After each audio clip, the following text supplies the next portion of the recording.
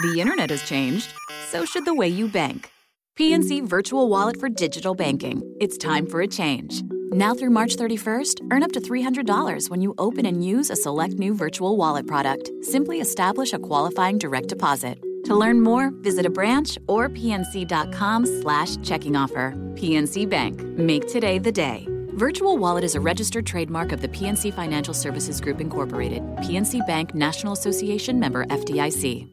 Welcome to the John Campea Podcast, episode number 47, recorded Monday, June the 26th, 2017.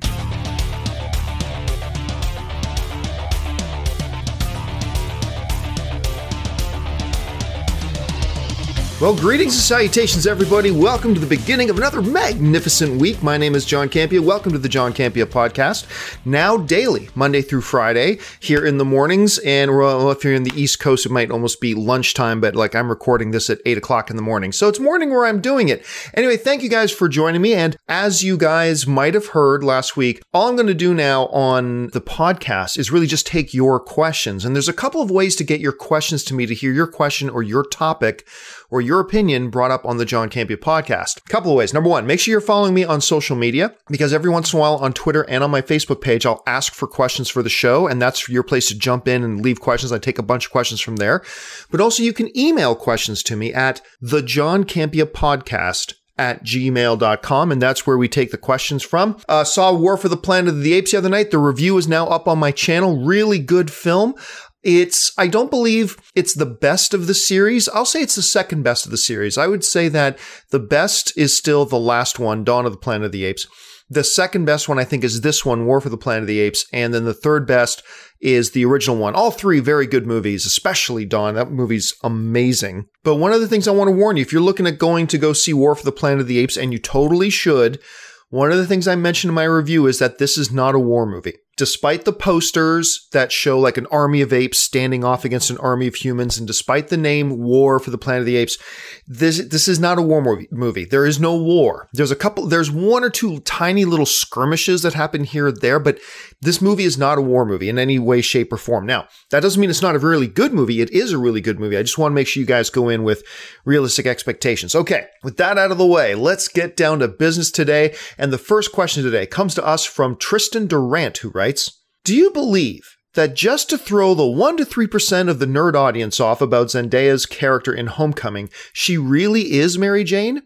My theory is that her first name is Michelle, and her full name is Michelle Mary Jane Watson. She'll shed the tomboyish exterior a little by the end of the film, dye her hair red, or at least streak of red, and we'll hear her say to Peter the iconic line, "Go get 'em, Tiger." Yeah, the identity of Zendaya, by the way, I never know if I pronounce her name right. Zendaya? I'm going to go with Zendaya. Correct me if I'm wrong in the comments, please. So the thing is, we don't really know anything about Zendaya's character, and I'm not seeing Spider-Man until Wednesday. Actually, yeah, I'm seeing it in 2 days. Good grief. I'm get to see it really soon. I'm all excited all of a sudden.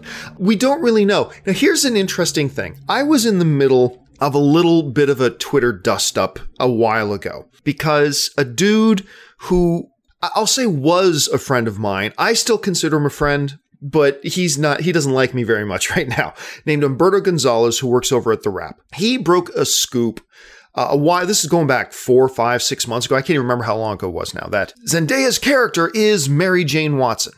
Now, this is before they came out and said that her name was Michelle and all that kind of stuff. And I called that report into question. I said, I don't know if I believe that. Now, it's important to note that I was not questioning whether Humberto was lying, also known as El Mayimbe online. I was not questioning whether he was lying. I believe if Humberto was saying that he has learned through his sources that Zendaya's character is actually Mary Jane Watson, then I believe he was told that. I completely believe he was told that. But I don't necessarily believe the source. I don't necessarily believe the people who told him, and I don't know who those people are. So I called that into question. I don't know that I believe that. I just don't know that. I didn't say it wasn't true, but I said I don't buy that at this point. And Humberto got really upset that I said that. He got really mad that I said that. And dude hasn't talked to me since, which I think is really unfortunate because I like Umberto. I enjoy hanging out with him. We have different philosophies when it comes to movie journalism and things like that. And that's cool. That's fine. We have different philosophies, and I'm never afraid to talk about those differences in philosophy. But I think he's a really good guy, and I enjoy hanging out with him, but he's really mad at me right now, so whatever. Now, not too long ago, then anyway, the stuff about her name in the movie is called Michelle. And then a couple of weeks ago, I think it was either MTV or something like that, put out a report that Zendaya's character's last name is Toombs or something like that. Anyway, it's the same last name as Vulture's character's last name. So then that got a lot of people talking that, oh, this confirms that she's not Mary Jane, and this confirms that she's, to thicken the plot, she's going to be related to Vulture. And one of the things that I said, because a couple of people tweeted me and said, hey, John, you're totally vindicated in that thing you had with Umberto, because see, it's now confirmed that she's not Mary Jane. And I said, well, wait a minute, hold on a second. Just because there's a report out there, one source only, reporting that her last name is the same last name as the Vulture character, that doesn't mean it's confirmed. It's not confirmed unless it comes from one of the filmmakers or the studio or the director or one of the actors playing it. Unless it comes, those are the only people that can confirm something. So it's not necessarily confirmed. And one of the things I said on Twitter was that, look, there is still a possibility that Zendaya's character is Mary Jane. There's still that possibility. Now, if I had to put money on it, I would say no, she's not. But don't count it out yet. We haven't seen the movie yet. There may be a reason why Sony and Disney have been keeping such a tight lid of secrecy around the Zendaya character. I mean, you could argue that the secrecy they've got in place for the Zendaya character could point to the fact that she might be Mary Jane. So while I don't think she is, I am not willing to bet the house on that. I think there's still a possibility that she is. I think there's still a scenario here that, just like Tristan is writing in his email here, that at the end of the film, you find out that maybe Michelle is her middle name, or Mary Jane is her middle name, whatever. She's going to be revealed as Mary Jane. That's very possible. And I'm totally fine with it if that's what they do. I think that'd be totally fine. So let's not jump ahead of ourselves. So when you ask, do I think there's still a chance that she's actually Mary Jane? Absolutely. I think there's absolutely a chance she's Mary Jane. I wouldn't put any money on it, but I think there's absolutely a chance. I am seeing the movie in 2 days. And so after that, I might have a little bit of a better picture. All right, so let's move on. The next question comes to us from Sam Macias, who writes, what are your thoughts of a Watchmen series on HBO? Yeah, for those of you who haven't heard the news, former Lost director and Damon Lindelof, or Lost writer, I should say, Damon Lindelof, who also, I believe, wrote Prometheus, and he was just working on that other HBO show, The Leftovers. Anyway, reports have been coming out that HBO has, if I'm not mistaken, approached Damon Lindelof to help them develop a TV series, an HBO series on The Watchmen, based, of course, on the great graphic novel that was turned into a movie a few years ago by Warner Brothers. Now, it's not been greenlit or anything, but he is hopping on it. Now, this is like the second or third time that HBO has taken a swing at trying to get a Watchmen television series put together. So nothing is completely official to the best of my knowledge right now, but they are investigating that. And Damon Lindelof is a really interesting name to have attached.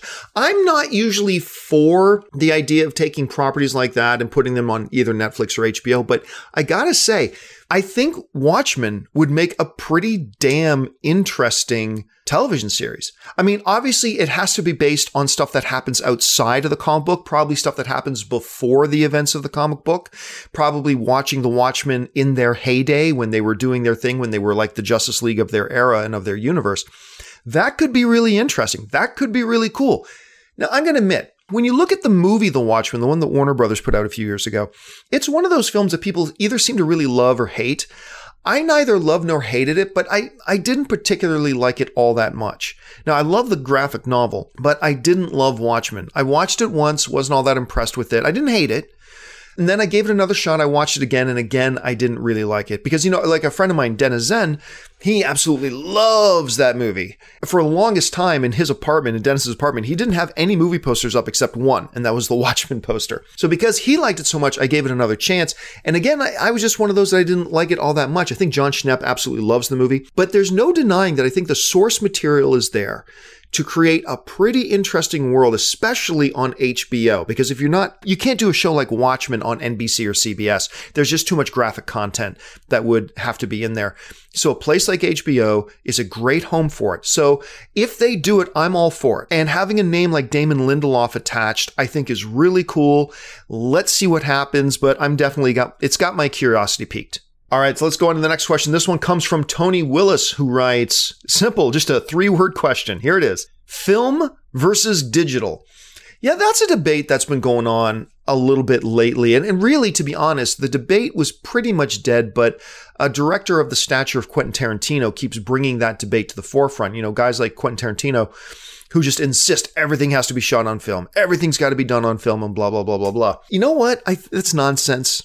It's complete, utter nonsense. No, you don't. You do not have to shoot on film. Because here's the thing. 99% of the audience out there, you show them a movie that's shot on film, and you show them a movie that's shot on the kind of high technology-based digital cameras that they have now, and 99% of the audience could not tell you the difference. Could not tell you if one was film and one was digital. They just couldn't tell you.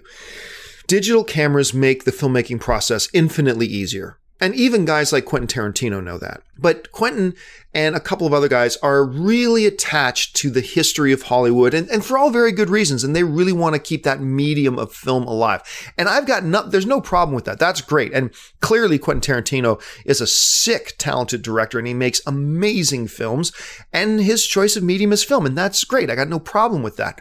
But this notion that film is better than digital, I think is nonsense. I think it's complete nonsense.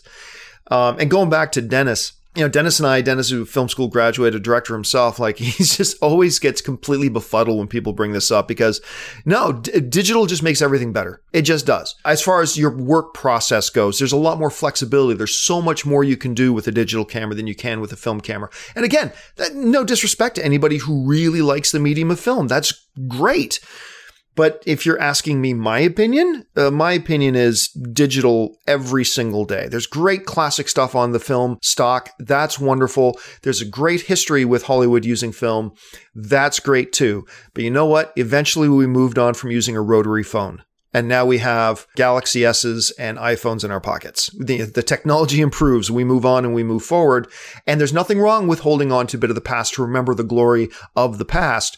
But to me, film is the past. All right, this next question comes to us from Gage Lee Sweeney, who asks a question that I've been getting a lot of people asking me. Do you have a favorite pick as to who could play Carnage in the Venom solo movie? If not, who's your favorite pick to be the next Spider-Man villain? It's an interesting question. Now, for those of you who don't know, and I'm sure you do by now, it was recently announced by Tom Rothman, who's like the chairman of Sony, that the villain of the upcoming Venom movie is going to be Carnage. And that's really what everybody wants to see. Everybody wants to see Carnage versus Venom. I mean, people want to see that. It's a very smart move on their part. A lot of people asking, who's to play Carnage? Well, it's an interesting question because here's the thing. I don't think most people will care. Because I don't think a lot of people care all that much about Cletus Kasady. I think that most people are more concerned about Carnage, who is going to be completely CGI. And since Carnage is going to be completely CGI, at that point, it almost doesn't really matter who's playing the human aspect of it, because we're not going to see that much of that person. Now, the difference between an okay popcorn flick and a really good flick is that a movie does take time to invest us in the character, which means they should go out and get a good actor to play Cletus. That's an absolute. I completely agree with that. So the question isn't who do I want to play Carnage? The real question is who would I like to see play Cletus Kasady? And 2 names come to mind. Look, I'm fine with any one of 1,000 good actors. There are many, many good actors. Just make sure it's a talented actor, and I'm completely on board. The 2 names that happen to come to mind for me that I could really see pulling something special off. One is Steve Buscemi from Boardwalk. I think he would do great. And the other one is, follow me here. Another one I think is Jim Carrey. Now, forget about the Riddler from that Batman film he did. Forget about that. I think Jim Carrey could play this. Jim Carrey can do dramatic and do drama. And I would like a lot of dramatic and drama in this character. Not like what they made Jamie Foxx do in The Amazing Spider-Man 2. That was terrible. But Jim Carrey is a guy who can bring that strong, psychotic, dramatic tone to it. And I think he would be a really great pick. Like I said, Steve Buscemi, Jim Carrey, any one of 1,000 good actors. But if I had to pick a couple off the top of my head, those are the ones I go with. All right, the next question comes to us from Dylan Delgado, who writes, Stardust was an awesome movie. What other movies do you recommend that not many people have seen or talk about? Yeah, man, Stardust. I can't talk enough about Stardust. I can't believe it's 10 years old this year. This year is its 10th anniversary. And I love that movie. And it's got some great names. Ian McKellen is in it. Ben Barnes is in it. Charlie Cox is the lead. Daredevil himself. Charlie Cox is in it. Sienna Miller is in it. Superman himself. Henry Cavill is in it. Claire Danes is in it. Robert De Niro's in it. Michelle Pfeiffer's in it. Ricky Gervais is in it. It's an amazing movie. To me, I've always called it the new generation's Princess Bride, although not very few people have seen it. If you have not seen Stardust, dear heavens, please watch Stardust. It is so good. So I thank you very much for bringing that up. Now, the question is, what's another movie that I think a lot of people haven't seen that I wish they would give a shot to? This is one I bring up all the time. You've probably heard me talk about this as well. This movie actually comes up a lot too when people say, what older movie, I should say, that never got a sequel do you think deserves to get a sequel? And the one I often go to is 1999's The Mystery Men, where you got Ben Stiller, William H. Macy, Janine Garofalo, Hank Azaria, Greg Kinnear, Jeffrey Rush, Eddie Izzard, on and on. It was a movie. It's a superhero movie. It's kind of a borderline superhero movie / superhero spoof movie in many ways. It's a movie that I've always said was way ahead of its time. Pee Wee Herman's in the movie too, by the way. It is absolutely hysterical. I mean, Jeffrey Rush plays the villain whose name is Casanova Frankenstein. Greg Kinnear plays the world's most famous superhero, Captain Amazing. You got William H. Macy, who plays the Shoveler. Hank Azaria is the Blue Raja, who he has no superpowers. He just throws silverware at people. William H. Macy has no superpowers. He just swings shovels at people. Janine Garofalo is the bowler who has a bowling ball infused with the skull of her dead father. I mean, Ben Stiller plays Mr. Furious. It's just amazing. You gotta see this movie.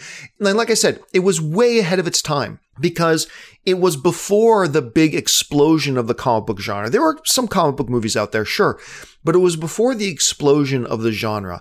And I think if a movie like Mystery Men had come out, say, in 2009, I think a lot more people would have seen it and appreciated it. But at any rate, if you have not seen Mystery Men, please, I don't know if it's on Netflix. If it's not on Netflix, go to Google Play or go to your iTunes video store or go to Amazon Prime or whatever and look up The Watchmen. Get a couple of friends together, make some popcorn, get some drinks, sit down and watch this movie. I really believe you are going to enjoy it a lot. So yeah, to me, a couple of the most underappreciated films ever is Mystery Men and of course Stardust. All right. And the next question comes to us from John Marie, who writes, what is your favorite Christopher Nolan movie that isn't in the Dark Knight trilogy? It's funny that you put in that little caveat there that isn't in the Dark Knight trilogy, because actually my favorite Christopher Nolan movie isn't one of the Dark Knight movies. And obviously the second film, The Dark Knight, is just crazy good. One of the greatest comic book movies ever made. But it might surprise you, because I think some people will say, other than The Dark Knight, you'll get some people that might say Inception. You might get some people who will say The Prestige. He's done a lot of great films. But my favorite film of his is one of his lesser well-known things. And I'm not just saying, oh, it's his artistic one, therefore that's my favorite. No. This legitimately is my favorite film of his. And it's not even Memento. And I love Memento. A lot of people will say Memento is his best film. But to me is a film he did with Robin Williams, Al Pacino, and Hilary Swank. And it's called Insomnia. And I know a lot of you guys have not seen Insomnia. And it didn't even get all that super well received by critics, I don't think. But at any rate, I watched that movie and I was completely enthralled with it. Like from the very moment that movie began to the very end. I love the characters. I love the story, the tension and the suspense. It's a much smaller scale movie than a lot of the movies that Christopher Nolan is known for doing. It is one of Robin Williams' I believe, best performances. Hilary Swank's terrific in it. Al Pacino's Al Pacino. So there you go. But yeah, that would probably be it. Then would probably come The Dark Knight. Then maybe Memento, and then all of them are good. My least favorite film of Christopher Nolan is Interstellar, and I really like Interstellar. So that tells you something about how good Christopher Nolan is. My least favorite film of his is still a movie I think is pretty damn good in Interstellar, but the dude just cranks out quality. I cannot wait for Dunkirk. I know a lot of you guys are on the same boat as me. Dunkirk cannot get here fast enough. I'm dying to see what he does with that movie. And I know a lot of people were kind of turned off when they heard Dunkirk wouldn't be rated R, but I really wish people would get off this thing that if a movie's going to be good, it's got to be rated R. No, I think some movies definitely lend themselves to R rating. Absolutely. But I don't think a movie has to be rated R. And if Christopher Nolan's given us a PG-13 movie that's set in the war, let's give him the benefit of the doubt. And let's see it. Like, maybe the movie will be bad. Who knows? Everybody has a bad day at the office. But let's see how this one turns out. All right. And our next question comes to us from Efren Guzman, who writes, best rom-com you have ever seen. I think rom-coms get a bad rap.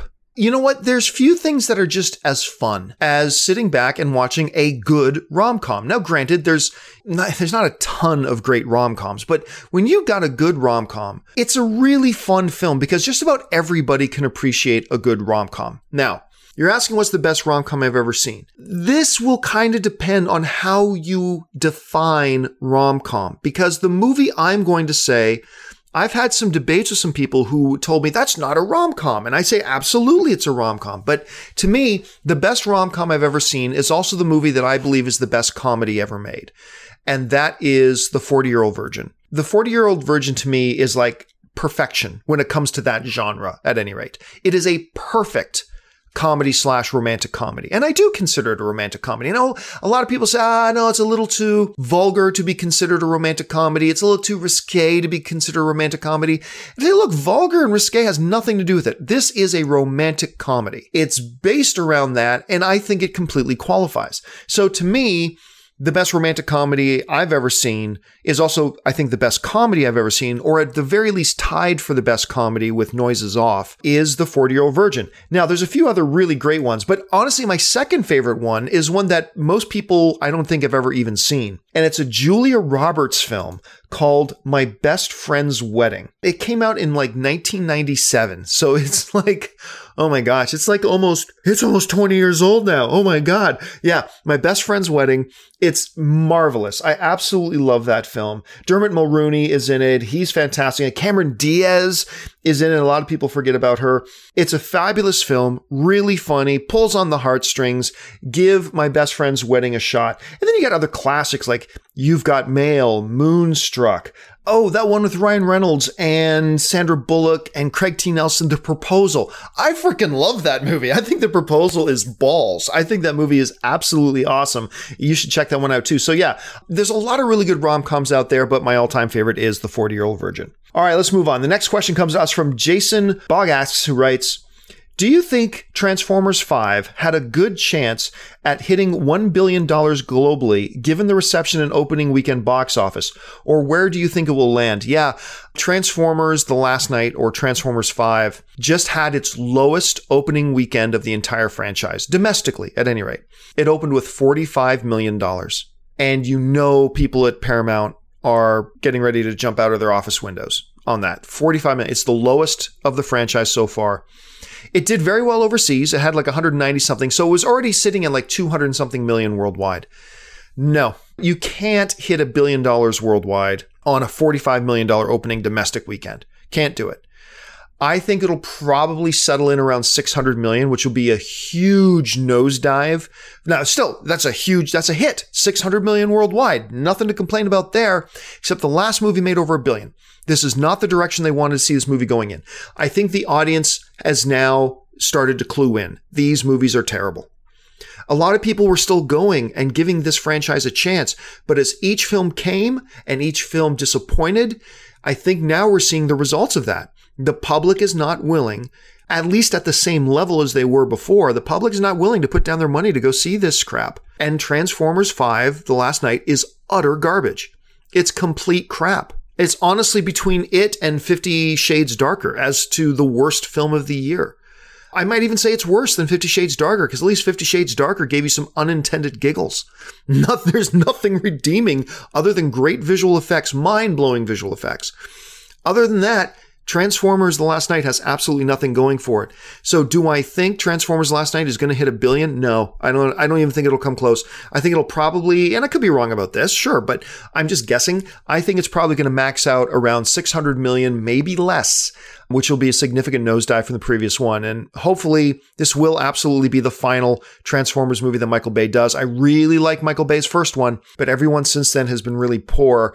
And I know they've got plans for a Bumblebee movie. But at this point, honestly, Hasbro, Paramount, scrap this franchise and reboot. Scrap this franchise and reboot.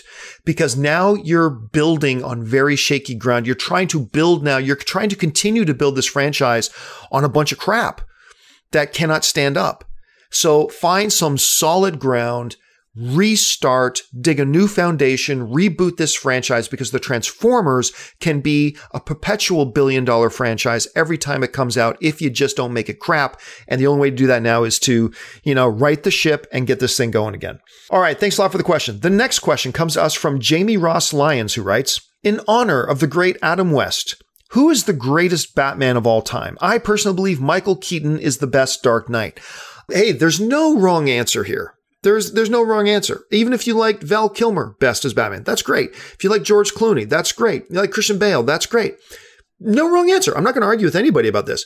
For me, I believe the best presentation of what and who Batman is at his core has been Ben Affleck. I've said this before. I will say it again. I think Ben Affleck is the best manifestation of who and what Batman is on the big screen we've ever had. He's a terrific balance of Bruce Wayne and Batman. I think he looks the part, he acts the part. This dude understands Batman better than most people does, and I believe it really shows. Now, I know Batman vs. Superman didn't get the greatest reception from fans or critics, and that's fine, but I find that a lot of my friends that I talk to, even my friends who really didn't like Batman vs. Superman, even they go out going, yeah, but Ben Affleck as Batman was pretty good. Like, when you can stand out in a movie that people dislike, and the people I know who dislike Batman vs. Superman, even they say, oh yeah, but Affleck as Batman was pretty good. That says a lot. That says a lot. I mean, again, a lot of people are going to say Christian Bale because Christian Bale came from the best Batman movies.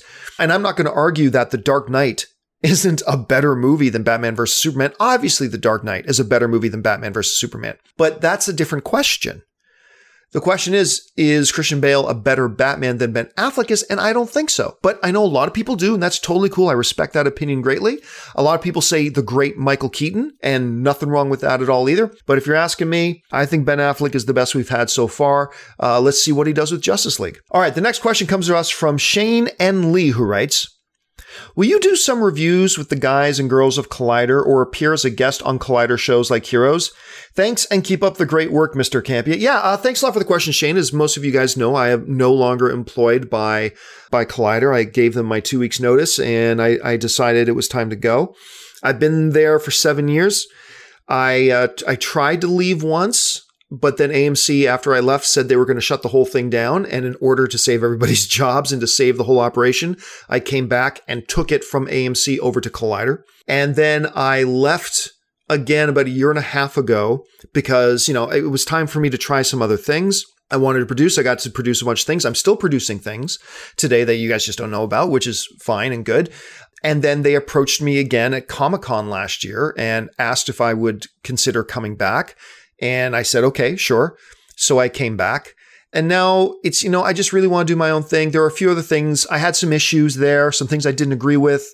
But don't get me wrong. I put this all in my blog post. I love the people there. I love my boss. who was there. I love, I created Collider video. I'm always going to have a connection to it, and I love it. So to answer your question, is there a possibility that I will continue to go back and do some things? Yeah, I think it's a pretty safe bet that you're going to see me pop up now and again on Collider as a guest, either whether it's on Heroes or Jedi Council or Movie Talk or on a commentary or on a review or something like that. Sure. I wouldn't hold my breath in the immediate future, like probably not in the next few weeks or even the next month or two, but at some point, yeah, you'll probably see me go back. I still, love the people over there, and I'll look forward to do things with them, and that will be great because, it's my baby. That's my thing that I built, and I want to see it to continue to succeed and do well. And if they think having me on as a guest will help them do that from time to time, then I will absolutely be there 100%. All right. The next question comes for us from Deokarran Baldeo. Sorry if I'm butchering your name, man. Do you think Baby Driver is the better film over Logan? Categorically, no. Baby Driver is fantastic. If you saw my review is up on my YouTube channel. I love that movie. I had such giddy fun at Baby Driver. It's insane. I love this movie. So just go, I won't review it all again here. Just go watch my review on YouTube. But I love that film. But is it better than Logan? No. Logan is still, to me, hands down, without much question or debate, Logan is the superior movie of the year. It is the best movie of the year so far. Still a lot of movies to come out. But to me, Logan is still absolutely the best film of the year. All right. Now we move on to the final question of the day, which comes to us from Josh Howard, who writes, have paranormal horror films killed the slasher film genre? I'm going to say no. Now, I know why you're asking, because there seems to have been, although it's slowing down now, a proliferation of paranormal activity type movies and horror films as opposed to the older fashioned slasher films. But I'm also going to challenge you to look at the timelines. I think if you look at the timelines, you're going to see that the rise of paranormal horror films didn't cause the decline of the slasher film. If you look, the decline of the slasher film started happening well before the rise of the paranormal horror films. And everything in Hollywood happens in cycles. Westerns come and go. Buddy cop movies come and go. They trend and then they go away. Comic book movies, which have lasted a long time, and they're showing no signs of slowing down right now, but everything travels in a cycle. At some point, the cycle will change and comic book movies will disappear for a bit. It's going to happen at some point. I just don't see it happening within the next 5 years, but it's going to happen at some point. I think at some point too, indie filmmakers are going to get back and want to try their hands at not zombie ones, because every indie filmmaker wants to do a zombie movie because they're easy to do. So there you go. But we'll go back to trying the classic slasher film. Now, to me, this is another little gem of a movie that nobody saw, but it's a play on the whole slasher genre. So it's a great observation and commentary on the slasher genre, and it is outright hilarious at the same time. It's a little movie called Behind the Mask, The Rise of Leslie Vernon. Once again, Behind the Mask, The Rise of Leslie Vernon. It is a diamond in the rough. This is such an incredible little super low budget movie that, like I said, is just an examination of the whole genre of slasher flicks and horror flicks. It's so brilliantly done.